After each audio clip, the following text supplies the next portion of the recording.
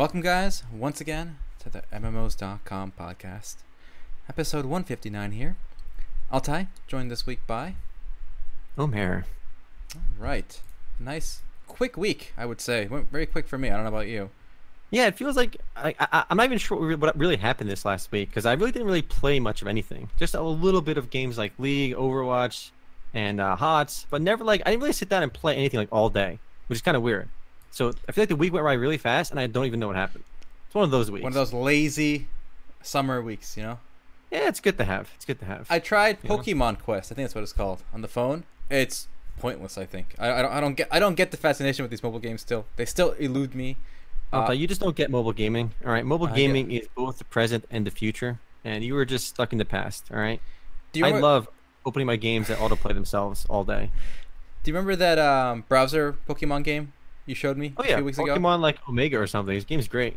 Okay, Pokemon Quest, the official one, is not much different than that. So you start each stage, and you have these three Pokemon. They wander around by themselves. They attack by themselves, and then you either win or you lose, and then you get experience and stuff, and you go to the next one. Wait, and there's no way it's that bad because what you're describing is quite literally that garbage Chinese Pokemon game I showed you a few weeks ago. It's a lot slower paced. Each combat round takes a lot longer.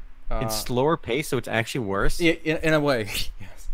What? But it's free now, so if it's out, if you guys want like Pokemon, maybe it's worth a shot. The art's kind of cute. It's got like cube art. Yeah. But that plus Slay the Spire. I've been playing that a lot still. I love that game. It's like solitaire. I can just play it when I'm bored. So Slay the Spire is a surprisingly great game. And because of that, I kind of want to play Enter the Gungeon. Another good game, Darkest Dungeon. It feels like it's the same kind of vein as Slay the Spire. Cool. All right, and with that, Altai, let's take it to the weekly raid, and I love weekly raids because it lets us good old bitch about things, and I've learned that there's nothing better in this world than just some bitching. All right, just some bros getting together and bitching and complaining because that's what everybody loves doing. What are we complaining about this week, Altai? This is one of the more justified bitchings we've done. Okay, and you guys assuming that sentence assumes our previous bitching wasn't justified, and I refuse to accept that. All Remo's bitching is justified. A lot of things in this world are not certainties, you know? Even, for example, Bless being a cash grab. You know, you could just chalk up the incompetence. They had good, they had good intentions, right? You don't know. It sounds like... We do know. There was literally the developer interview. That guy laughing, remember? That meme video? Well, okay. That's the actual developer interview. Of course it was a cash grab. Lucifer's King, thank you for that sub. Nothing better than some bitching on America 20. I stand by that statement because everybody, this is a pastime of humanity. Get together with some bros and just bitch. Bitch about the latest balance changes in Overwatch. Bitch about how they nerfed your class in World of Warcraft. Bitch about anything, all right? Hold on. And just, yeah. This is not bitching, what's about to come. This is reporting, okay? Now, it's a fine line between bitching and reporting, but I think this is one of the few stories that we're going to ever cover that really is more like reporting than bitching. Because like I said, most scams have something called plausible deniability. You can't say for sure if you were scammed or not. So let's say you buy the miracle herbs, like the powder, it makes you lose weight. Yeah. They'll always say something like, with the right diet and exercise, this can enhance your lifestyle. And then you can say, well, I guess I didn't really exercise, so that's why it didn't do anything. But the bad con man will be like, just take this one pill and everything's better. Because that's an easy thing to prove. It's fake. So anyway, back to the weekly raid. So we got a game coming out in 2 days, guys. All right, 2 days until the early access launch of Warlords Awakening. Now, early access. Wow, must be a new and exciting new MMORPG, guys. Yep, this is supposed to be an MMO action RPG. And for those of you who've been with us for a long time, you might know that this game is in fact not new. This game is actually Eloa, which is Elite Lord of Alliance. And here's a little gameplay from Omar while we talk. It's from Q1 2014, originally in South Korea. This was the original release date for Eloa. So now, literally 4 years later, they got a whole new name, and they're ready to relaunch, boys, into early access. And at no point in their early access launch did they even mention that the game was actually just a relaunch of Eloa. They didn't even mention Eloa at all. They just call it a brand new, exciting new MMORPG. They were trying to hide the fact that this is just a relaunch of an older game. Well, and in fact, when it was first announced, they never mentioned that. And the interesting thing is, when you say they, it's important to know who they are. Because the original developer of this game is defunct. They gave up on the game. It failed. Webzen brought it here a couple years ago, but they shut down because it failed here as well. And then this new company, they're not a new company, but they're called Play With. You guys might know them from Rohan Online or Seal Online. They bought the Hold on. rights. No, you're missing a vital piece to this history. Okay, WebZen launched the game in 2015 in America. Yes. Actually, at first it was available as In Spirit Online, and then that one shut down. And then WebZen picked it up, and they launched the official version in 2015. And then after WebZen shut the game down because it sucked and nobody played it, Game and Game. It was self-published through Game and Game in 2016. And Okay. that shut down, of course, as well. In 1 year, that one shut down as well. So it's already shut down like 3 times, not counting all the failures it had in Korea. And now it's coming back Yes. again. So Play With bought it. They relaunched it in Korea, and they said we're going to relaunch it in Steam as well. Okay. Mhm. We're going to relaunch it on Steam on July 26th. But 2 weeks ago, on July 11th, they shut down the only remaining Korean servers for this game. So before the launch in the West, the official server in the home country is already shut down. Now, remember, this game was free to play in the previous 3 or 4 launches, right? But so what is a wise move to do now? You know, your free to play game failed 3-4 times before. So why don't you launch it on Steam and charge $12 for it? that's the way to go. So, and that's what they're doing right now. $12 in 2 days for a game that's already failed 4 times, already shut down in the home country currently. What is going on? Even Bless is at least still Alpha, keeping you're their missing. What makes this particularly insulting is the fact that it's going to cost money. Mm-hmm. They're not even launching it with free to play. Like, you know what? Our game is a complete piece of steaming hot garbage. It's literally shut down like 10 times throughout both Korea and America. And we're going to rebrand it and just sell it for money without telling anybody what the original game was. That's the plan. Let's see how much money we can make out of this. This seems like an actual cash grab. Yes, this is like there's no way to defend this. Like I said with Bless, at least they still have the Bless servers up in Korea, right? So they can say, guys, we're trying, we're just bad, we're just dumb. They can plead stupidity, right? These guys cannot even plead stupidity. They shut the game down in Korea. They changed the name. They're charging money for a game that's free. They have no excuses. This is just a blatant con game. Yeah, if literally nobody was playing this game through Game and Game and WebZen as free to play title, why on earth would anybody pay $12 to play this? The only reason is they might look at the trailer and be like, hey, this looks kind of cool because there's some action elements in the game, and there's one unique feature in the game which is kind of neat, but it doesn't carry the game. And the fact that people aren't going to be aware it was already tried might sucker people into it. And somebody in chat was saying it is a genius idea to a degree, because it is a genius idea because you already have the game, and all you're doing is changing the name and charging money for it and Yes. putting it on Steam. Like this process of and the game is already localized as well because it was available twice in the West. So it costs you nothing to relaunch with a different name, literally zero. If they sell one copy, they made money, and they're going to sell copies because people will be unsuspecting and they're going to buy it on this literal cash grab. And I think Steam is complicit in this, and we're gonna get a lot more of these kind of con games I don't know because about complicit. They're an open platform now. They're not really well, regulating. that's what I'm saying. That's why I'm blaming them. That's not complicity. Yes, it is. A few months ago, Steam basically abandoned their curation responsibilities and said, you know, whatever, anything goes, everyone for themselves. So now, unfortunately, by the way, the whole Bless debacle, right, shows that there's still a big demand in the West for a full MMORPG, right? Yeah. Now, obviously, that didn't work out with Bless, but now there's an opening for so many of these con artists to buy these shut down Korean MMORPGs, change the name, right? Slap it on Steam, slap a $20 price tag on it, and say, okay, it's a great new MMORPG. And some sliver of the millions of people looking for MMORPGs are going to just fall into this page and just buy it without thinking. And actually, the fact that it's buy to play makes me believe that's more true than anything else. And actually, I think what inspired this to happen in the first place was the success of Bless. Yes. I mean, I'm saying success because even though there's been so many people quitting the game instantly, they probably made at least $1 million, $1 or $2 from sales from the game's founder packs. And the game is not Bless is not free to play; it costs money. So they sold so many copies of the game, even with all the refunds. They made they had to have made money because look. I honestly think Bless was a scam. Very rarely will I say a game is a cash grab. Very often people will say, "Oh my God, this game was such a cash grab," but the reality is the game just sucks. Okay, a game that blows isn't really a cash grab. It's just incompetent team made a shit game and it didn't sell well. But it's not necessarily a cash grab. I feel like to properly call something a cash grab, they've had to have premeditation in their plan. Mm-hmm. And I think Bless did have premeditation because Okay, you can think that, right? And I probably agree with you. But my point is, at least they have some little sliver, like 1% plausible deniability, because they're still running the game in Korea, right? But this game, they don't even have that. They have nothing. Why are they releasing this game? there's no reason for this. There's literally nobody. There's no reason for this. It's going to go straight to their bank account. They're not going to do one patch. They're not going to do anything. They're shut down. It's not running anymore in Korea. Yeah, They're just gonna take your game money. is literally dead in Korea. The game's developers, I think they bought the game from the developer too. The developer is a company called Empicsoft, and their official website, empicsoft.com, just doesn't exist anymore. So the developer is dead. They bought the assets, and they're just gonna slap it up and charge money for it. Yes. But I was saying, you're saying there's implausible deniability with Bless, but I feel like what Bless did was a bit more nefarious than people realize. Yeah, it's smarter. Okay, go on. You. Because they literally packaged the game as this revamped version for Steam, and they did all these dev diaries on how like they're gonna localize the game for Western release, and they understood all their mistakes, and that they're gonna make sure the game runs smoothly with optimizations, and like we've done all these optimization patches, and the game runs great, right? They've been saying how well the game runs with all the new patches, right?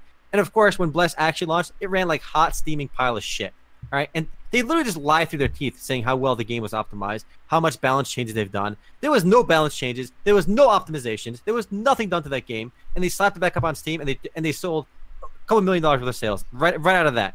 And that's sending a signal to basically every Korean game developer, come on, bring forth your shit to America. These idiots will buy it, and because Bless was a free-to-play game as well, and they went with the buy-play model in America because they realized they're not going to work on the game. They might as well scam as much money as they can.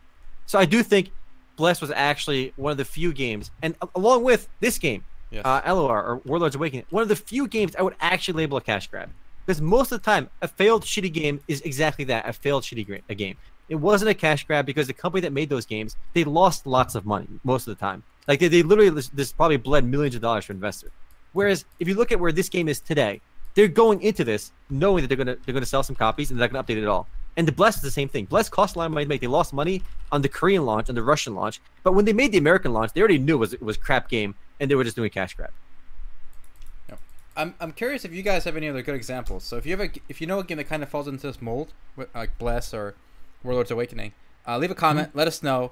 A few of you guys mentioned Air as a potential game like this. It's not necessarily not necessarily in the same boat because it's never been out yet. It's not out yet, exactly. I'm gonna say, can you guys think of any examples that are? I can think of one. What do you got? I got a good one. I got a good example of yet another cash grab.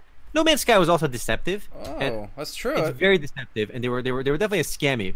But I think what we're trying to discuss is a game that is just literally a cash grab where they know it's going to fail because it failed in its home market multiple times. Well, and they're just trying to get as much money as they can before it shuts down. Also, we should add that the intent is to just con people. Whereas with No Man's Sky, presumably based on the feedback of what I've been reading today, with that new update, at least they're trying over years to. But they still lied, Their initial. Yeah. I will count that. Was to deceive that's a good people, one. So that's definitely a cash grab. I'll still count that one. All right, yeah. Star Citizen. Yes. It could. Yes, that's firmly. I have a good one too. Ready? Asta Online. You remember that one, Altai? I do remember Asta Online. Asta Online was supposed to be the World of Warcraft of South Korea, right? And basically, by the time I think it originally launched through Webzen. I feel like Webzen is really like the cornerstone for these shit games. Sometimes, like they really end up on Webzen's platform somehow. This LO was on Webzen as well, but this is supposed to be the World of Warcraft of Korea, and the game shut down in Korea. And after it shut down, Webzen's like got this genius idea. Okay, this game shut down in Korea, so we can probably get the license for literally nothing because it's a piece of shit game that nobody wants to play. So they licensed it they licensed for the international release, and they launched it in America after it already shut down. And lo and behold, guys, the Webzen version shut down because literally nobody wants to play a failed piece of shit game. And then once that one shut down, Move Games launched it as well on Steam again. So they relaunched it on Steam, and I think that was last year. And I tried to look at it today, but I'm pretty sure it's gone. There's no play button on Steam anymore. So I think it shut down once again. So it might be around again off Steam now, but that game is also one of the games. Just let it die. Let it die. Stop giving the game hope. Just let it calmly fade away into the distance. All right. Just let it go. Indeed. Wait, I want to send a message to all the South Korean game developers and publishers out there. We don't want your failed shit. All right. You want to launch a game in America? Launch a game in America, but don't bring the shit that sucks ass. It's like the steaming pile of shit that you just couldn't sell in South Korea, and the game shut down, and you get this genius idea. Why don't we just launch it in America? Maybe those Americans love our shit. I don't know. Why are they doing it? It just seems so like dishonest. Yeah, and I think and honestly, there are a couple of companies in Korea that I feel like get too much hate that they don't deserve. Like Nexon being one of them. You can love or hate their games, right? But the fact that they're still supporting MS1, Mabinogi, Vindictus here in the West, right? It shows that it wasn't a cash grab. Whether you like the game or not is a separate issue, but at least it wasn't a cash grab because they're continuously supporting it. They're still here. So that's a big difference, I think, between the fly by night, launches versus the more reputable names. On that note, if there's any Korean game developers that would just sell me their shitty game, I would pay up to $5,000 for a shitty Korean game that shut down just to relaunch for fun to see what happens. I tried emailing Webzen, their licensing division, but their licensing department, like it's like licensing at webzen.com. I emailed them and it just literally bounced. So I couldn't even get in touch with because Webzen actually has the licenses for a lot of garbage games that they never even launched or they launched and it already failed. So I would love to buy one of those games from them, but it's been really hard. I can't even reach them to do it.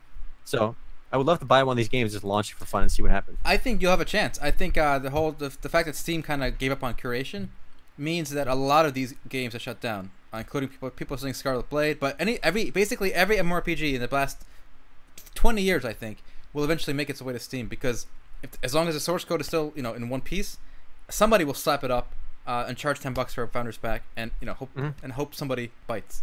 So because if all they're doing is running the servers, the actual server costs are like probably less than $100 a month for these games with nobody on it. Like especially today, with everything you'd be online, cloud, with cloud services. Yeah, you put that up on Amazon. Your monthly bill with such a small player base will be almost nothing. Mm-hmm. So it's doable. I mean, we've seen also Suba Games, like they are the purveyor of like the shittiest Korean games. But look, I can respect Suba Games because what they do is they get these shutdown games and they relicense them and they basically have them on SubaGames.com as free to play forever. Like if Suba Games like charge money for these games and they shut them down very quickly, it'd be kind of sketch. Like you can play all these old garbage games for free and there's no and they've been running for years.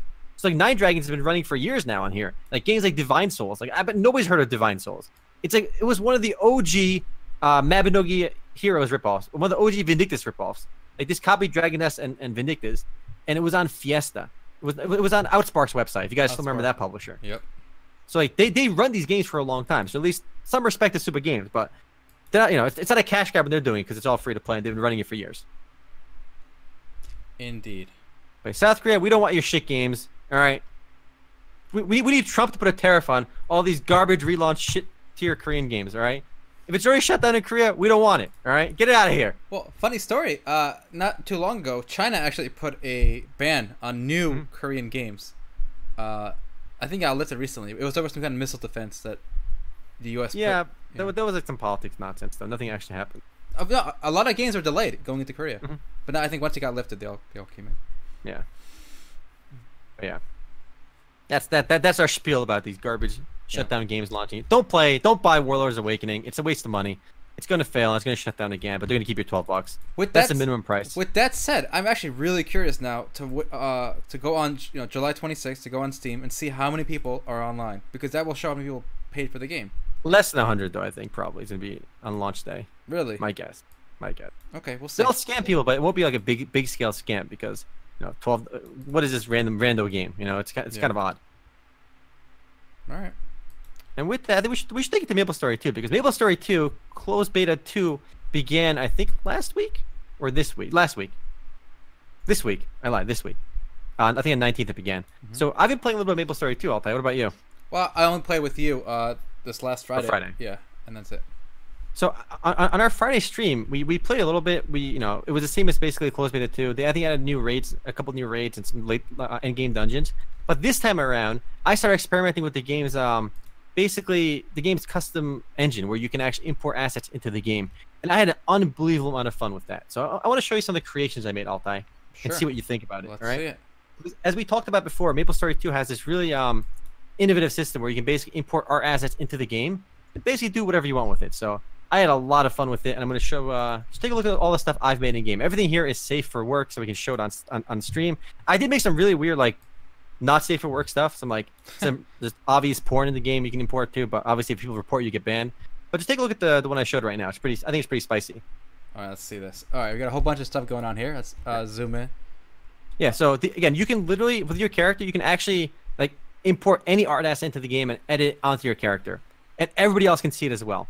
So you can see some of these are my friends as well. There's one of my buddies was running one of the it's like an emote called the 2B-gasm. It's an emote on Discord with the shield. They have it's an well-known anime faces. I put the XD girl face on my character, and you can see some Pepe's in there as well. My buddy Chaos Shield was Captain Kang's in the bottom left over there. I was gonna say that the Pepe thing might get you in trouble. It's like a hate symbol now. It's not it can't be actually a hate symbol because what's funny is people are actually selling the Pepe hat. Like the one on the top left is what somebody else made. and that Pepe face you can actually buy with Cash App currency in the game.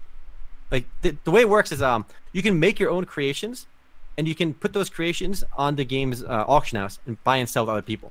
Because once you make it, it becomes an item in the game, and people who buy the item can't just duplicate it as well. So they have to buy it from you, or they can just reverse engineer it as well, make their own version of it too. But it requires a little bit of finesse with the game's like editor. But it opens up on Paint and Photoshop as well. So if you know way around those, you'll be good. But I thought it was really awesome, the fact that you can do all this custom stuff in the game. And when you run around MapleStory 2, you see some really you see other people with very well known anime characters on their faces. You can see like portraits on the wall of just like some memes and stuff. And I really like it. It's one of the only MMORPGs where you can do something like this in it. And all of this is available with no there's no moderation. There's no preempt moderation. So it's not like you make a design and then a moderator has to approve it. No, everything is auto approved. But if you do anything that's offensive, you can be reported for and you'll be banned afterwards. But the fact that they allow it, to be done right from the get-go with no manual approval, I think lets some creativity really explode in the game. Yeah. Endgame fashion is everything in MMORPGs. And no MMORPG will have the same endgame fashion that MapleStory has from the get-go. From what I read, though, making your own custom item like this will require a Cash Shop item. Yes. Yeah. So I think you'll see a lot less initially in OB than you are in CB, because I'm pretty sure in CB they're just giving them away. Yeah, it's free. It's free to make it in game now. But so I'm hoping that there's a way to get it for free. We'll see. But so now is the time to try it, though. If you're into closed beta and you're interested in messing with this, now is the best time because items are free to mess with. Yeah, if you want to mess with it, that was awesome. Basically everyone gets X amount of free Cash App currency as well. You can make infinite amounts of these custom designs too, so it's mega awesome. I think this kind of this part of MapleStory is awesome, but this is not just it either. I mean, the game has some really quality emotes as well. But those players can't design those. Those have to be kind of those are designed by Nexon, I think, sold in the Cash Shop. Mm-hmm. But there's also this same level of creativity is allowed for housing in the game. So housing assets, wallpapers and stuff, and some furniture elements can actually be designed in the same way, where you have a blank canvas and you can import whatever assets you want into the game. And that again, I think is pretty insane. They can get away with it. It does sound abusable, but from what I've seen, it's just mainly anime characters and stuff like that in the game. And obviously, you're not supposed to do copyrighted content, but who's gonna unless somebody complains, then it's gonna be they're gonna look past it, Yeah, and I think the abusability is probably higher now because, like I said, everybody's getting it in closed beta. Mm-hmm. So anybody with a free account can it's not gonna be like the same open beta where anybody can just imagine a 4chan raid where 100 guys make accounts. And they all at the same time turn on some crazy racist thing. You can literally put swastikas on your character overnight. But you can't once OB comes out because they're not going to spend 100. They're not going to spend money on that. But it's probably $1 or $2 to get one customizable piece of clothing. If you want to be an asshole for $1, you could. Maybe. But they still make money off it, and then they'll ban you. So it becomes a win-win, I guess. But I wonder what kind of stories will be covered if that happens. Imagine 4chan does the whole pools close thing with the effort thing or AIDS. That'd be awesome. It would be awesome. I think. Yeah, it would be entertaining. But I think it'd be bad for some videos on Internet Historian's YouTube channel covering the raids of MapleStory. MapleStory 2, that is. That'd be spicy. So this last week also, Altai and I played Mush King Royale on MapleStory 2. And while the actual game mode was kind of buggy and laggy, it really tells you what you can do with MapleStory 2. So if you haven't heard of Mush King Royale, it's basically the game's Battle Royale game mode. Only 50 players on a big map, basically jump off a balloon in random spots. You got the basic Battle Royale elements with the circle getting smaller and smaller, fighting to be the last person standing. And this is all within MapleStory 2. And in this game mode, there is no advantage to being a higher level. Everything gets equalized, and you're basically playing Battle Royale in MapleStory 2, which is pretty badass. And even though the core game was kind of meh, just seeing this game mode in there shows you what you can do with the MapleStory 2 engine. Yeah, I foresee a future where a year from now when the game is out that they'll have a whole bunch of these other side game modes, whether it's Battle Royale, whether it's I can already imagine a Mario Kart style racing game within MapleStory 2. Why not, right? If they can do a 50-person Battle Royale, they can do a 10-15 player racing game. They already have some really fun quiz games. They have a lot of other goodies in here as well. This could be it is all the rating, combat, crafting of a traditional MMORPG with all the casual mini games and fun stuff that you'd want in a virtual world. If the engine is flexible and the lag is not an issue like it was for us with the Battle Royale, I could see this potentially becoming something like Roblox, where these player created mini games kind of outshine the actual game, right? Mm-hmm. Kind of like Fortnite. Definitely. with the survival thing versus the Battle Royale, right? The Battle Royale was a kind of add-on, but it kind of totally outshine the main game. That could happen here, but it depends how good the engine is. Yeah, I would love them to have tools in the game to have players develop their own mini games and stuff. That would be, I think, the end goal. I mean, Yeah. Nexon themselves can make all the basic stuff, but I think making player tools can make this like a Roblox style game where players can do all this cool shit. But actually, a bit of a fun fact. I'm curious if anyone in the stream knew this, but there was a mini game. So there's one mini game in MapleStory 2 that pops up as you play. It's called the quiz game. I forgot what the exact name was. But you basically get like 10 true or false questions, and you have like 50 to 100 players in the mini game. So you either stand on the left side of the screen, which is true, or the right side, which is false. And you go through some questions. The first question was like, Harry Potter goes to a magical school called Hogwarts. True or false? That was obviously true. Everybody went to the true side, right? I think once I got the question 4, one of the questions was that actually today I learned for me. One of the questions was that Magellan coined the term Pacific Ocean. So when that happened, I wasn't exactly sure. I'm looking at the board. Everyone's saying false. Like literally 100% of players are standing on false. I'm like, you know what? It's probably false. I mean, Pacific Ocean is a thing, but I don't know if this famous explorer is the one that coined the term. And actually, everyone lost. Like, look, it's like a trap door. The ground breaks down, everyone falls down. So it was actually true. So today I learned that Magellan was the one who coined the phrase Pacific Ocean. That's a fun fact for everyone on the stream. I Now everyone also is did not know that. A little bit wiser. Yeah. But it's pretty funny because you can always, like, sometimes you go by, like, if you know the answer or not. You can always, or you just look at the board and see where everybody else is standing and go where the majority is, to see if bandwagon the majority. I did verify it afterwards as well. Maybe next time is wrong. Nope, my buddy Canaris actually Googled it after I lost. Because the thing is, I was on Discord with my buddy Canaris, and I asked him the question, like, is it oh shit, this question is Magellan coined the phrase Pacific Ocean? Like, that's not true, right? He's like, no, I doubt it. So we both said it wasn't true, and then it happened to be true. We both lost. Feels bad, man. You can always Google the answer as well too. But I mean, I thought it was way too obvious. I feel like I didn't have to Google it. But it's a little takeaway for everyone. Now we all know that Magellan coined the phrase Pacific Ocean, which I think means like the calm ocean. Yeah, exactly. I think we all got it right there.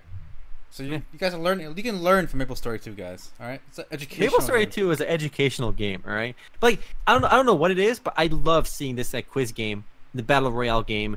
There's a platforming game. There's a foot racing game. I love seeing this in an MMORPG, and it's not just in MapleStory 2. Guild Wars 2 had some fun. There's some race events in Guild Wars 2 where some of the quests, like with dynamic quests, are actually just like racing with other players. I think it's awesome. We've seen some like Gold Saucer style mini games in Final Fantasy 14. But those feel more like cheaper style mini games because they're like arcadey games, like flash games, very kind of meh. But see these interactive multiplayer games in MapleStory 2 gets me mega hype. Because while I love the core game of Final Fantasy 14, and I'm liking the core gameplay so far in MapleStory 2, I think what keeps players around is really these mini games are fun. Like I want to go into Final Fantasy 14 to just hang out sometimes. I'm ready, like after I do my raids, like 5 of my friends are online. Let's go hang out. Let's go to the Gold Saucer. Let's go play some of these shitty mini games. I'm MapleStory 2. Let's go play some Battle Royale mode after we're done raiding. We go to some guy's house, play with the emotes. There's other shit to do besides just grinding. I think MapleStory 2, if they pull it off correctly, could easily be like a huge success. They have to double down on these features though. I want to see like at least 20, 30 of these games within MapleStory 2. Like, why can't MapleStory 2 just literally have a Mario Party clone inside of it, where you and 5 friends just literally play Mario Party within the game, where there's like 6 the different mini games and shit. Like, you could do so much in this game. I agree. Like I said, in my mind, I'm seeing like a Roblox kind of interface where you log in, and one of your UI buttons just brings up a list of all these mini games. You scroll, you enter the rooms. You can spend money in the mini games, and then the creator gets a cut. They could definitely do something like this, hopefully. But we'll see. Because remember, in Korea, this game was nowhere near as successful as MS1. It's doing pretty well in China from everything I've read so far. That's good. So the Chinese release has been doing pretty well. Obviously, we'll see how well the American release does. I mean, just some insight to that as well. They started selling Founders Packs for the first time. This last right when in closed beta 2. So if you never got access to the closed beta, you can buy your way in with the Founders Pack. And they say they're only selling 20,000 Founders Packs. And if I remember correctly, those all sold out within 48 hours. Probably 24 actually, but I'm saying 48 just to be safe. Because I know for sure they sold out in 48, because that's when I actually checked. They sold out probably well before that. So all 20,000 Founders Packs are sold out, including the $100 bundle. So there is hype for MapleStory 2, and I think rightfully so. It is interesting that and I guess to Nexon's credit, they only sold 20,000 Founders Packs, right? They're trying to build hype a little bit, make it exclusive. But remember, a Founders Pack was supposed to be something exclusive because you get those special items. It's not special if everybody can get it. So the fact that they actually only sold 20,000 to me shows that they're a company that's not after a cash grab. Like, they're actually a real company. Also, Alta, you're showing off some Korean gameplay. Forget that. It's just some English one. I let you have some English one. Oh, it's a quiz. Might as well have to see the quiz game in in English. I figured it didn't matter, but sure, I'll play yours. Mm-hmm. But yeah, it doesn't really matter. It's just one of the many games within MapleStory 2. And I do want to say at least like you can say what you will about like Nexon, but I feel like they're one of the more legit game companies. You know, I'm sure they do some sketchy things like everybody else, but they're not like outright cash grab the way that we saw from Bless and the way we're seeing from Warlords Awakening and Asta Online. There's so many actual cash grabs that I feel like look at that. In 1988 Seoul Olympics, China won the overall #1 spot. Alta, do you know the answer to that? No. I don't either. Is it true or false? False. I got no idea. False. I say true then. There's no way in 1988 China had a viable team. It was false. You're right. Most players in the game in the background were in the true category. So I went with the audience, boys. I think they had the most in 2008 when they hosted it, but not the 80s. But it just it's a pretty fun mini game. So I would like MapleStory 2 would literally be my go-to game if they can just have like tons more mini games in it. That's really I think the thing that's missing from the game. You still have a good amount, but more would be better. And these actually reward you as well with experience, and it's based on what level you are, percentage-based reward. So it would always be kind of relevant for you. Okay. There's one thing that's been odd though. I think you mentioned it last time we played is all the random achievements you get. That's kind of weird. Oh my god! Every step I take in MS2, and if you guys are in the closed beta, you can relate to this. Every step I take, it's like Walker medal, like Walker tier 2 medal, like high jumper because I jump like 20 times. Like I don't want to see this shit. Like it's just clutter on my screen at that point. And literally every time you interact with a piece of furniture for the first time, every single furniture has their own achievement as well. You get a trophy for it. So one I actually liked. I mean, again, I was just going through all of them. I think there was an event going on. If you get like 200 or something, you get some reward when the game launches. So I was trying to get all 200 trophies. So there's one where there's actually like a toilet. You can sit down on it, right? When you sit down on it, you get the achievement dropping the kids off at the pool for a toilet. So I thought it was pretty funny. Some of those achievements have some pretty good names on it. They're in good taste, at least some of them. I feel like achievements were the start of like this bloatification of gaming. Like I remember when I were kids in the good old days. Okay. The good old days, nostalgia speaking. Okay, think Super Nintendo or even Nintendo 64 era. Okay, you get the game, right? You put it in the console, you flip the switch, and you're playing the game. That's it. There's a menu screen, start, and you're in, right? But since about the time achievements started coming in, we got all this bloat, these long tutorials, this nonsense that comes up on your screen. I don't want things on my screen when I'm playing a game, all right? Unless they're very important to what's going on at that moment. And I feel like achievements were just the first step in just bloating everything. Right. And I think a lot of older RPGs too, like from the get-go, when you launch the game to when you start like just actually playing the game is much quicker. I mean, Ultima Online, you just literally pick a starting city and just start playing right away. Yeah, there's no like go. mandatory tutorials, no nonsense. And There's no achievements in Ultima Online. There's no achievements. You do your own thing. Yeah. There's something to say about that as well. But I got another Nexon story before we move. Let's hear it. Since we're already on Nexon here, they are working on a card game, mobile card game. Them and literally everybody else. Yeah, everyone's doing mobile card games, but no one's gonna chase Hearthstone. We all know it. But here's the thing: it's not the first, obviously, card game by them. They have like a Mabinogi inspired card game already. Dual Link. Is that Lena? Is that Lena in the background all the time? That is not Lena. But I'm gonna play this trailer.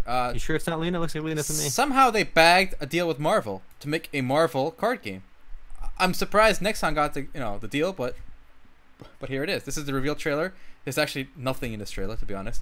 But I'm just a little surprised that Disney gave such a big Western franchise to Nexon. So hopefully it's okay. You know why? Who else would they give it to? Like, what were you thinking? Out of curiosity.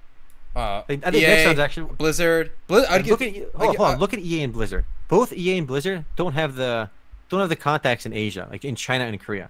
I'm pretty sure EA and Blizzard don't publish any games directly in either China so you're telling or me Korea. so with this game Nexon has relationships with Tencent, and they publish all their so they mean global. I guess they have a global idea. How big is I have no clue, but how big is Marvel overseas, like in China? Probably big, right? All those comic book movies probably do well. I don't know, but Nexon is not a small company either. I think Nexon is at least like a $20 billion company, which is pretty insane. I'm gonna look it up right now. I think they're definitely one of the biggest gaming companies in the world. Yeah. They're 1.5 trillion yen, so I gotta see how much that is. They're 13.4 billion. They're definitely one of the biggest game companies in the world. So definitely not like they're partnering with a nobody. But I think you're right. You're right for the West though. It does seem weird for the Western market to not partner with like EA or something. But I don't think Blizzard would publish. Does Blizzard really publish games? They just do their own stuff. I don't know. I feel like it'd be hard to say no to Disney coming in and saying, "Hey, you want this?" Yeah, true. Speaking of mobile games, Altai, have you heard of the latest mobile game this week that was just announced? Literally, I think this morning. Are you talking about Phantasy Star Mobile with a weird name?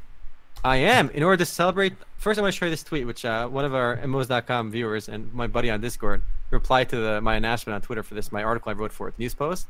It was basically their 30th anniversary. And my buddy Milk goes, "Happy 30th anniversary, our loyal fans. Here's some FGO-looking bullshit no one asked for." Because actually, the first thing I thought of, so if you click into the article in the news post, you'll see the trailer. The first thing I thought of when I saw this was, this is like some FGO clone or something. And it's a fake Grand Order. It's another mobile game. All right, boys, we're going to play this trailer so you guys can see. Okay, so first of all, I got to pause for a second here. They're obviously, here's a tried and true formula to milk people on the mobile gaming. They get you with nostalgia. Like all those Final Fantasy games with the record keeper and stuff, you get to play all your favorite characters, right? So with this, the trailer starts with, I guess, scenes from the very first Phantasy Star game, right? This 8-bit game.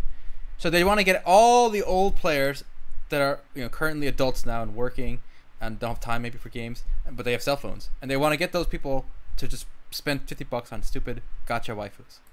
And that's how they do it. Look at this. This nostalgia at the beginning though. These old clips from old Phantasy Star games.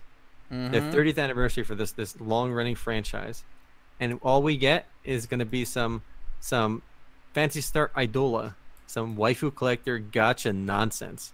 Yeah. I'm not gonna lie, the characters are pretty cute and the art looks pretty good too. It's got waifus. All right, the waifus look pretty quality. All right, they're quality waifus. But at the end of the day, it's just yet another gacha collector, hero collector game.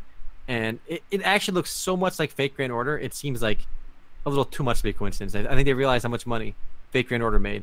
And like just the combat scenes and the UI elements scream Fake Grand Order. I mean, not that one's particularly original either, but these games really follow the same formula. Yep. And that's a good point though. Like I think I was actually surprised at how many fans of Phantasy Star Online exist here in the West. It's not a game I ever got into. I never had a Dreamcast when it came out. The PS2 version too, wasn't there? But I don't think we ever played it though. Yeah, we did. Yeah. But I never got into it. But and obviously they don't care about their Western audience too much. Phantasy Star Online never came here, despite a lot of people still asking for it and knowing about it. So it just seems like a quick cash grab on an established franchise. Yeah. And we know these games make money. I mean, Fake Grand Order makes $1 billion a year now.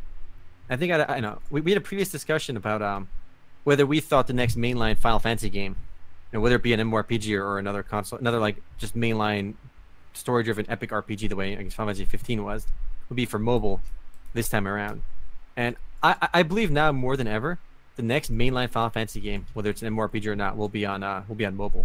I feel like the trends are just so much more stacked heavily towards mobile. So here's an interesting chart I want to show you from Square Enix's last earnings call, which is I believe in May. So this is the first. You can show the first chart and then the second chart. Okay. The first chart is their digital entertainment section for HD games. So HD games, the way Square Enix kind of defines them is basically all their console games and their PC games, right? Basically almost everything besides mobile. So these are the Final Fantasy 15s.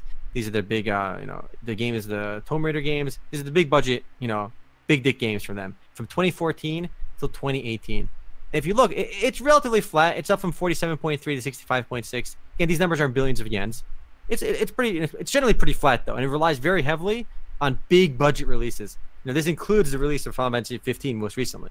I think that was in fiscal year 2017, which is why we saw a big jump, 92.8, and it went right back down. And then look at the mobile game section. So it's basically been flat to up a little bit, and then look how much we've seen mobile games grow. Oh, and baby. There is no way on God's green earth that Square Enix is going to make their next giant budget game a console game when they could just release it on mobile. Where the same time period, 2014 to 2018, and we have like a more than a threefold increase versus like a 40% increase before. And look how much more steady smart devices and PC browser games. These are basically almost all mobile games. They have some browser games included here as well. And yeah, Stormblood also launched in 2017, which included those numbers. It's also important to look at the orange line, which is their operating income, not just net sales. Because as you guys might know, the cost of making a game like Final Fantasy 15 or 14, for that matter, is much higher than the cost of making cash grab mobile gimmick game. So this, Hell yeah. so so there's that to keep in mind as well. So not only are they making more money revenue, but also more profit from these kind of games. So given the trends, I mean, there's no surprise that we got the new Star Ocean game was also another mobile gacha game. So just for reference, so you can see about 20 billion yen in operating income. So that's about a fourth of their sales comes down to like 25% profit margin on those, versus I think quite a bit less, 9 billion over there. So it's like 13% or so, 15%, 14% or so for HD games. Mm-hmm. So higher margins and way more growth and way more potential in smartphone games, unfortunately. So I don't think we're going to get our next big Final Fantasy game is going to be on PC or console. In fact, I think there was a survey a couple weeks ago that Final Fantasy 14 sent out about basically kind of like asking questions about would you be interested in playing a new MMO, right, from Final Fantasy or something. And even the next Final Fantasy, there will be another MMO, I think, in Final Fantasy after Final Fantasy 14, though probably not for a while. But I don't think we're going to get another PC game from them. It doesn't make sense. I think you're right on your trend, but I just think the fact that these games start many years before they get announced, I think there's probably at least one more in the pipeline. So they wouldn't launch a new one. They wouldn't start development today on a new one. But I think Final Fantasy 16, whatever it is probably already in development, like 2 years ago, even 3 years ago. So for that, 15 took 10 years to make. Exactly, it was a decade-long process. Sure, but they go in parallel sometimes too. So I think there's one already in the pipeline that's going to launch on PS5, probably around launch time for PS5. But that's it after that. Fair. So I think what I'm trying to say is get used to mobile gaming, boys. It's here to stay. So yeah, PC gaming is still not going to die. Thanks to at least Fortnite is huge for PC. It's not even out on iOS yet, or in China, and it still makes over $300 million a year. So big games like Fortnite are definitely keeping PC up there as well. I think Canaris made a comment to FGO versus Metal Gear Solid. I think we mentioned last week that in lifetime sales, Fate Grand Order made as much money as every single Metal Gear game over the last 31 years. And that's 2 years for FGO, which is absolutely nuts. Indeed. I got another interesting story, I'll tell you. Here's what you think about this one. The Culling 2 is gone.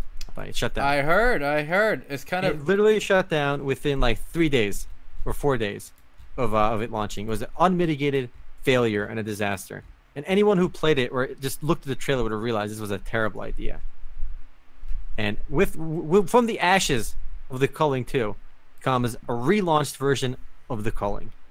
And it's pretty interesting because a lot of people basically, the Culling, for those that don't know, is a one of the earlier battle royale games, and a really fun one. I think I have over 20 hours on it. My buddy is like over 100 hours on it, but I play a decent amount, and a lot of my friends saying the game was basically ruined by poor balance decisions and really weird design choices. But the base game was great because it's basically a battle royale game, very heavily inspired, basically melee only battle royale with some like bows and some basic last tier firearms that are mega strong but very little bit of ammo.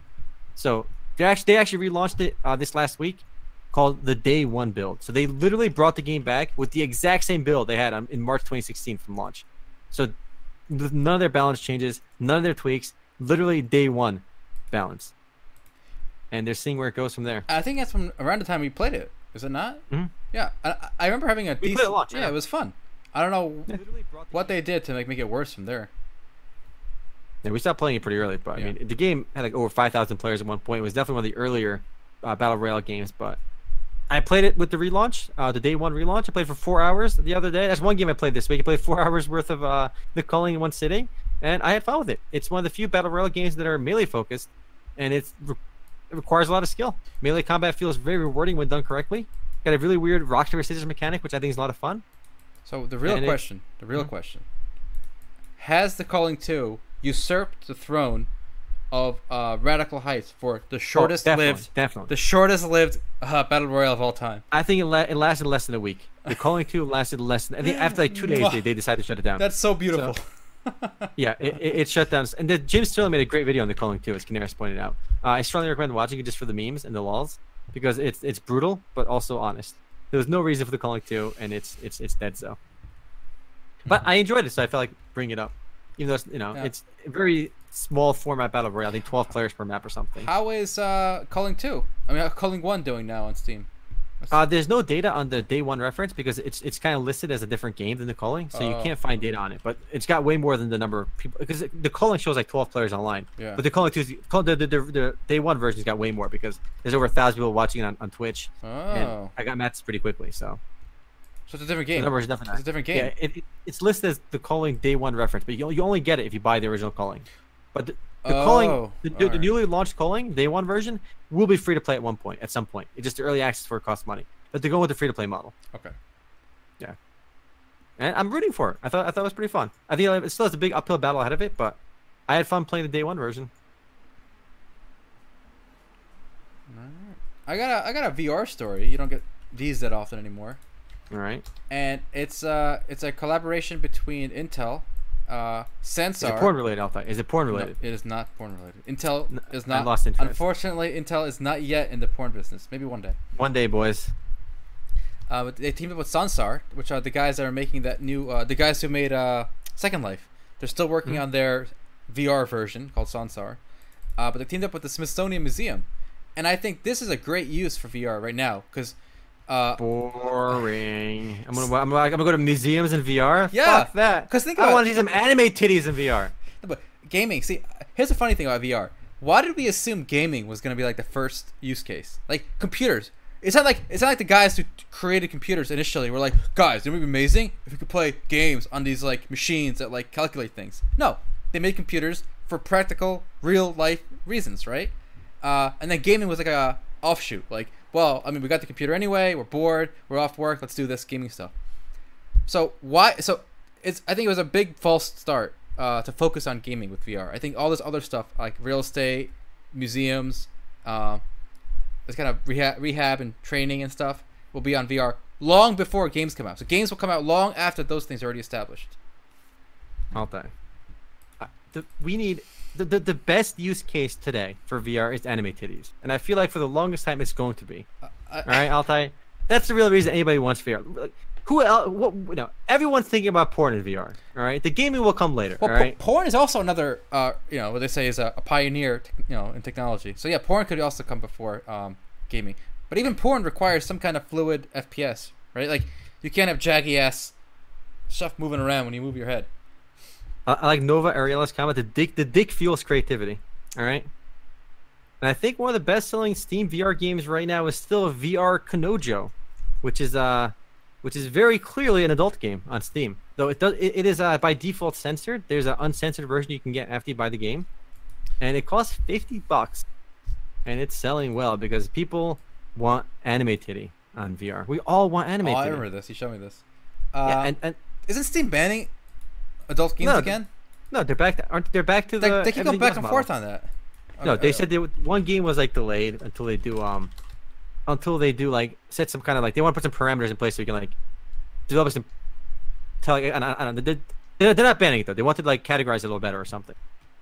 I see. But yeah, that's a game. This is a game I'm looking forward to playing. All right, maybe I should play this game before you get back home, Altai. This is this is a game you don't want to play in the company of others. Yeah, that's true. But I think Shu told me a pretty funny story that I think one of our relatives was over, an older uncle, and he was playing this VR Kanojo game, and it was very awkward because he was really into it. He was playing it for like hours in her room. That is and he was obviously groping this very clearly underage girl in VR in Shu's room. Well, you know what they say: the family that gropes VR girls together stays together. That's true. There you go. It's an old saying. Fair. Aristotle said that. I think so. It's an actual quote right there. Yes, I will gladly check that out afterwards. Actually, Gas looked at that video earlier. It's quite quality, but I don't think we can show that on stream. In fact, go show it all. I don't think there's anything. I don't think there's any actual nipple in that video, so it's worth. No. There might. There's a nipple. I'm not playing that. Sorry. There's a nipple, boys. There's a nipple. We got maybe that's a post game one. All right. It is literally one nipple. I think we can't show it though. Feels bad, man. But anyone in the chat, I still recommend checking out that video. It's pretty hilarious. It's quite quality. Anyone out there who's watching? Do you guys have VR? You guys using it? What are your opinions on it? The only the VR chat is still an interesting area for me. I watch this one guy on YouTube called Seymour. He does these really, really like emotional VR chat stories that I highly recommend. I can safely say I have fapped to VR porn on several occasions. I have never done. I haven't done it. I watched one. It's an experience. I watched one, but the girl wasn't. I wasn't into the girl, so I was too lazy to download a new one. It's all good. You got anything else? You got? There's a big update coming from Final Fantasy 14. Kind of updated. Kind of hyped for that a little bit, but it's a big update. So Tell me what's coming. Tell me what's coming. All right, it's a biggie. So a biggie. It's a biggie. It's adding a whole new raid tier to the game. So wow, four new raids. Four new dungeons basically. Well, not again. You don't want to call them dungeons because they're just boss fights. Yeah. Which will probably be keep most players occupied for like a couple months. Hardcore players will be done with it in probably a month or two because you need to run it every week to get your gear. You get one drop per. You only run it once per week each one. So that'll be really fun. It's coming out in September. Along with that, they're adding some small balance changes across the board. They're adding a new Eureka zone, which is like the separate leveling zone to the game. It's the third installment. The second installment is coming, I think, later this month, actually. So the second one is coming later this month, and in September, the third one's coming. Are you maxed? I'm not. It's actually unbelievably boring. I don't know who designed this Eureka system. It's actually the most like not fun thing to do in the world. Maybe I can rant about this for a little bit, but so in Final Fantasy 14, there's this Eureka area in the game inspired by Final Fantasy 11. So basically, when you go there, you start level 1. It's like a separate leveling zone. So levels are independent of your actual character level.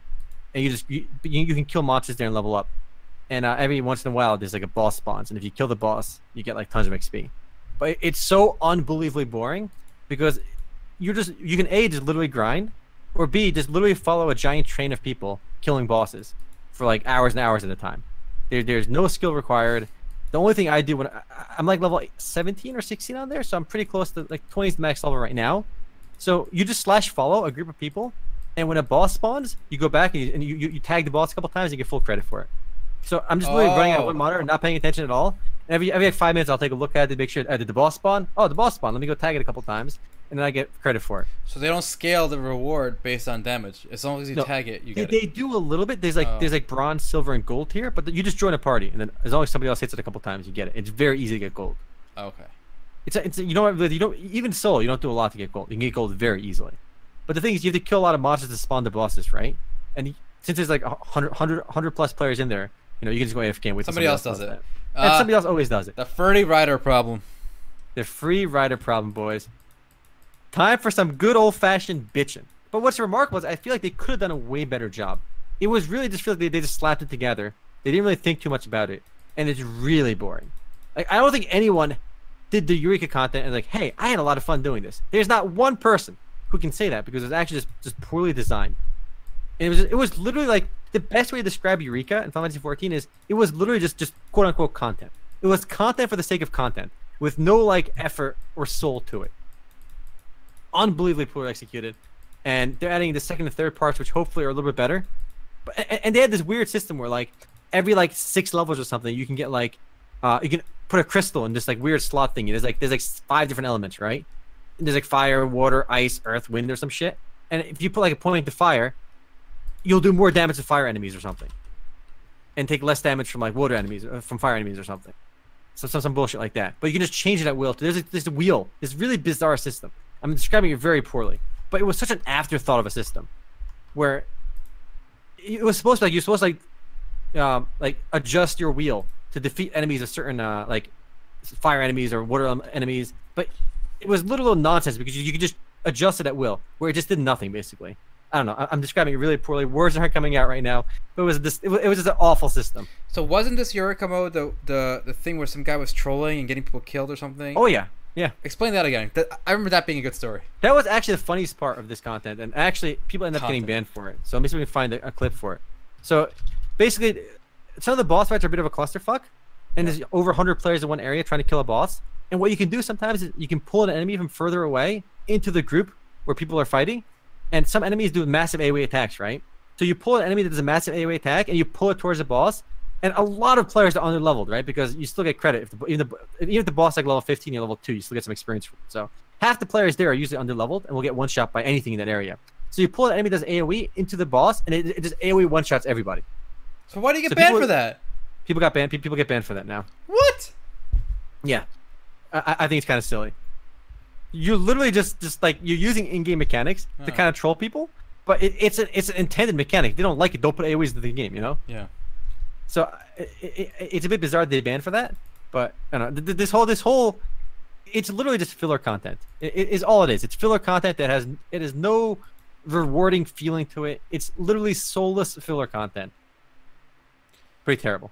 So what's that like? What's the distance in Final Fantasy you can run before the mob resets? Because I can. In this area, it's a lot further than normal for some reason. Oh, so that's why you can pull higher level. So they chose to add that. Yes. And then they punish you for using it. Yes, I agree. It's awful. Just don't add it. Like I don't understand. Like what is this mindset? Like, what here? So here's the thing about okay. Think how you feel about this and apply it to how I feel. I feel identically the way you feel about this to leaving games or saying bad words in games. Okay, where I'm not saying the guy should do that, but why give him the tools in game to do it if you're going to ban him for it? That's what I'm trying to say. But again, with this mechanic, I agree with you because the little design of the game allows these monsters to chase players and do AoE attacks. They could have easily gotten rid of the AoE attacks, right? It would have fixed everything. Yeah. But they literally just like put it into the game. Or make the reset time the same as everywhere else. Like, if that's going to be a problem for them. I'm trying to see if we can find the clip for that because I thought the clip was actually pretty hilarious. Of people getting wrecked over there, but I can't find it right now. Where this guy just pulls an enemy and does AoE and kills like 40 people. I agree that they shouldn't ban for this, but I can still understand the banning for like literally breaking game mechanics. Those competitive games aren't designed around people leaving. Like for example, I don't think it should be bannable to just literally leave a party in Final Fantasy 14. Like you're in a raid, right? You just decide to leave. That's bannable? No, it's not. But that's fine because leaving in itself isn't a problem. Yeah. It's only a problem in a structured game like League of Legends or Dota or Overwatch where the game is there's no alternative like fixing that problem when somebody leaves, where it just becomes an instant loss for the team that has a leaver. They could also easily made it so the AoEs only affect the party as well. That works as well. There's so many solutions for it. But I don't think you should ban, for griefing like that. Okay, this is a perfect example of what I'm trying to get at. The internet should be for fun, not serious boy talk.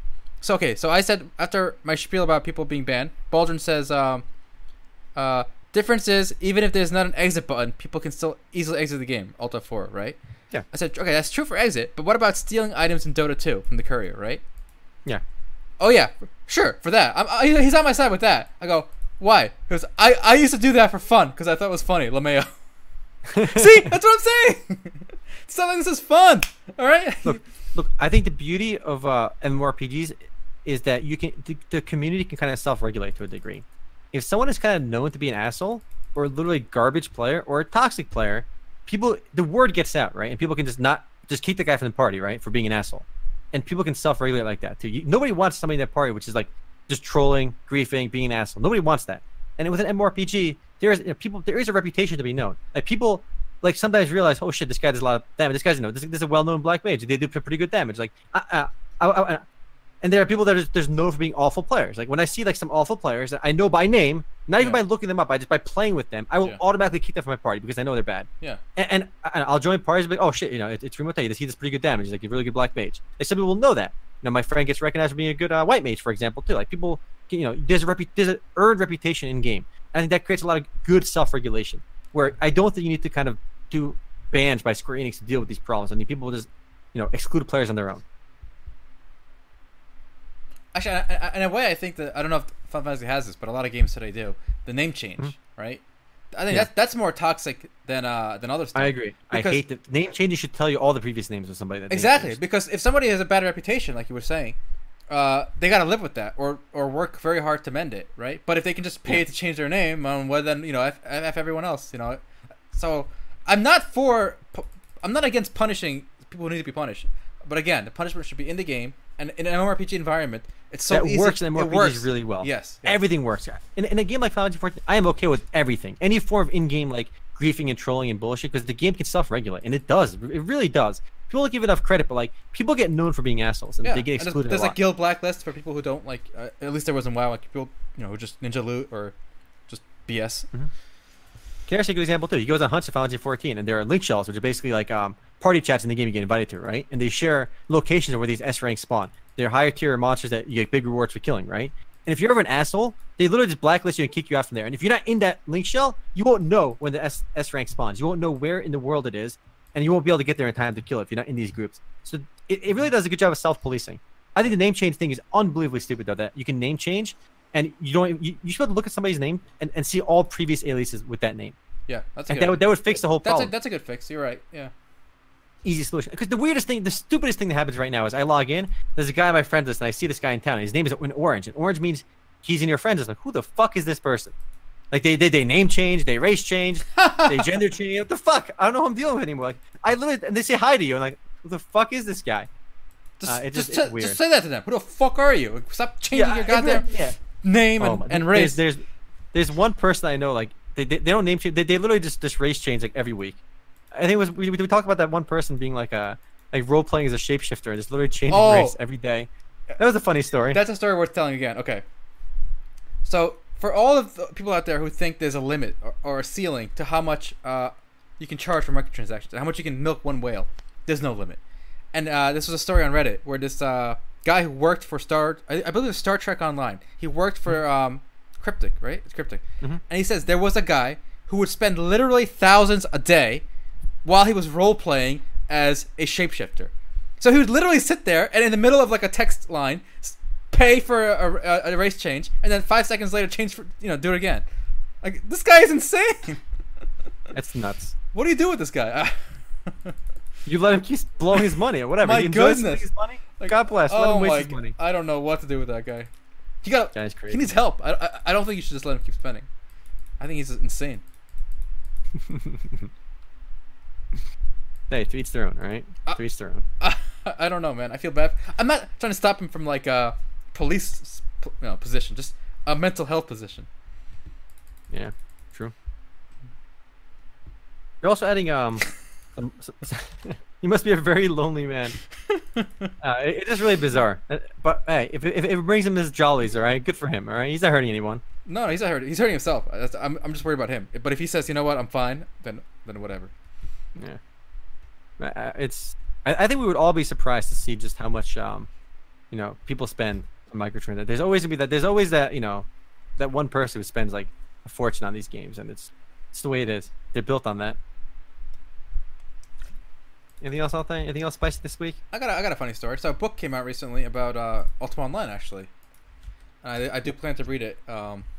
It's called Braving Britannia, and it's an excerpt from the book. And I'll just briefly describe the story that he explained. So this is the head producer of UO during about from like 2000 to whatever, a couple of years after. And do you remember when they were before Renaissance expansion came out, which was the first expansion that came out once we started playing? They had an event where the town of Trinsic was going to be invaded by. I read this story. It's actually pretty great. So keep explaining. Yeah. Okay, so remember, Ultima Online was a live service, and they had servers all over the world, in the U.S., in Europe, and Japan. So they planned an event where the undead would invade the city of Trinsic, and basically players could, if they chose to, hold out for as long as they could. But the plan was they're going to die eventually, because they would just keep sending waves and waves of undead until everyone died. So they ran the event first in the U.S., and what happened is, predictably, people fought the monsters for as long as they could. The pro players lasted the longest, and then they all died. Okay. And then the Japanese, the time zone was time for Japan. And in Japan, what happened was all the players actually worked together. So they formed shield walls with healers behind, and everyone worked together, and they actually defeated every single wave. But there was no planning for if the players resisted, right? So if they still got the notice that like, oh, you're all dead, but now we're gonna save you, and they got mad in Japan. And what happened in Europe was also interesting. In Europe, it was mostly role-playing players, right? So they didn't even bother fighting. They didn't defend the city. They just let the city fall. And then the producer was talking about the cultural differences between the three cultures, I guess, right? It's pretty cool. Yeah, I read the article too, and what's pretty interesting, it says that like a lot of the American players are very like individualistic. They had like very small groups of players holding out in different parts of the town, right? And nobody worked together. You had small groups working together, but there was no grand collaboration. But the Japanese players really stunned the developers because it was this amazing effort of like hundreds of players working as like one unit, where you had crafters in the back lines just basically churning out infinite resources of potions to keep players running. And it was this unbelievably well-oiled machine of coordination. And they just held off entirely. Like they didn't know what to do at that point. Like holy shit! Like Like these guys, they just won't die. You know, they keep spawning more enemies and they keep killing them because all the players keep working together. And there was no way like, and they couldn't. I guess they couldn't create custom enemies with like infinite damage. But, like any enemy you spawn in there, they would just kill. So the Japanese players are way more coordinated than the Americans, who were individualistic and just fought on their own until they died. And the EU cucks didn't even fight. It feels bad. Here's a story if you guys want to read it. But after reading this, I want to buy the book. The book sounds like fun. Especially because Omar and I, we actually played during this era. We started a few months before Renaissance came out, and then we played for many years after. So this is exactly the era that we got into MMOs. Good shit. Funny story. Yeah, I kind of buy because I read the article on VentureBeat too, and I kind of buy the book after that. I'm always nostalgic about Ultima Online, and I still it's still my favorite MMORPG of all time. Just the stories and events of that game, I think were left a pretty lasting impact on my life. It's like it's probably my most memorable video game of all time. I've literally spent years of my life on that game, and just the world of Ultima Online still like I could still draw a map of the world of Ultima Online pretty accurately. The beauty of the game, which I don't think can be replicated now, is the fact that everybody who was playing was doing it for the first time together, right? Like there was no like power gamer who's got like 2 monitors like we do today with like a database site, optimal strats, optimal build. Level 5, what gear should you have? Level 10, like what gear should you have? Like what should you be doing? Like, that didn't exist back then. So it was a lot more fun exploring and learning with everyone else for the first time. Yeah, and if I remember correctly, the built-in map was very basic. It only showed you your surrounding area, whereas nowadays you get like world maps built into games. Like Ultima didn't have a world map either. There's so much of the game you just kind of have to discover on your own. That's pretty badass. Well, unfortunately, now if you play a private server, one of the first resource links they give you is UO Automap, which, like I said, on your second monitor, you can literally just put the whole world map with all the locations marked. So it does say that it's going to be impossible to ever relive that because of the fact that information is so instantly transmitted now. Did Ultima give Japanese any reward? No. The developers at the time, they had no they had no plan in place for if the players resisted. The story was that the Trinsic will fall, and then everyone will escape to this portal to like the safer world called Trammel in the game, and that happened regardless whether they defended or not, because it was expected they were not going to be able to defend. So it obviously left the Japanese players kind of pissed off, but it's just the way it was designed. Indeed. EverQuest never map either, and that was a lot of fun. Yep. I still remember getting lost in EverQuest. Finding like if you can get lost in a dungeon, there's no maps. Sometimes you had to ask like, how do I get to like High Keep from like South Quenos? Like the guy's like typing out instructions for you because like there's no map in the game, and map didn't come out for that. Like I don't think a plugin came out for that game to add a map for a long time. So it was actually just like landmarks, and you could actually get lost. And the feeling of actually being lost in an MMORPG, like quite literally lost, is a feeling you're not going to get in any other MMORPG because every game has a map now, so you can't be lost anymore. I feel like that's a big part of being a kid. Being lost. Sense of exploration and wonder. And lost. You got to be lost for at least a little bit. Like don't. What we try to say is, in order for us to be found, we must first be lost. That's deep. Right # deep. Yeah, there you go. You got a different connection to like an environment where you're exploring it on your own. You're lost and you find your way. Yeah. The foreboding. You need those negative feelings. Like the fear. Mm-hmm. Can't be lost anymore. You know what? Even in real life, you can't be lost. Everyone has a cell phone now with GPS. That's it. The whole world is literally, a screen to you now. Mm-hmm. Can't be lost, boys. And not only can you not be lost, monsters literally can't kill you. Remember Star Wars: The Old Republic, where you just aggroed like 5 enemies in a dungeon and went AFK and they just can't kill you. Like your HP tick was higher than monsters can do damage. And I feel like in Final Fantasy 14 it's like that as well. If you aggro enemies, it doesn't matter. You just can't die.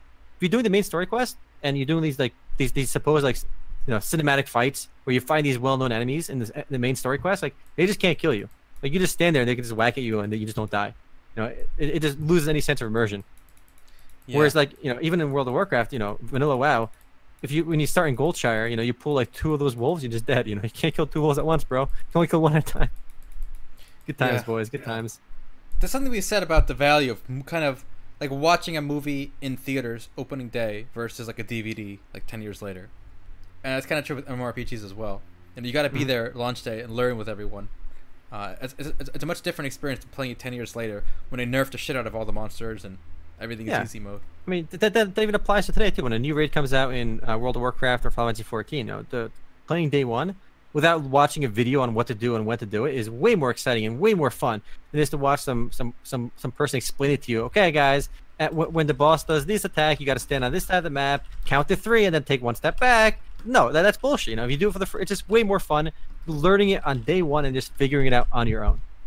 And of course, you just didn't have that option back in the day, but you know the option is available today. But usually those guys don't come out until like a week after, so you can still get the experience today if you're looking for it. All right. Well, that's all I got. What about you? I think that's all I had too. Let me just think it's it, boys. All right. Well, that's it for this week. Thank you. Oh, didn't we say we're gonna stream on YouTube? We'll do that. We'll do that when I'm back in Vegas. We'll figure something out with that. We'll do that We'll try to do both. Yeah, we'll try to do both. All right. Well, sorry YouTube. No post game for you once again. Maybe next time. But we'll do a post game on Twitch though, and I want to play you in Smash Brothers in the post game. That could be fun. All right. I gotta. Okay, let me just stop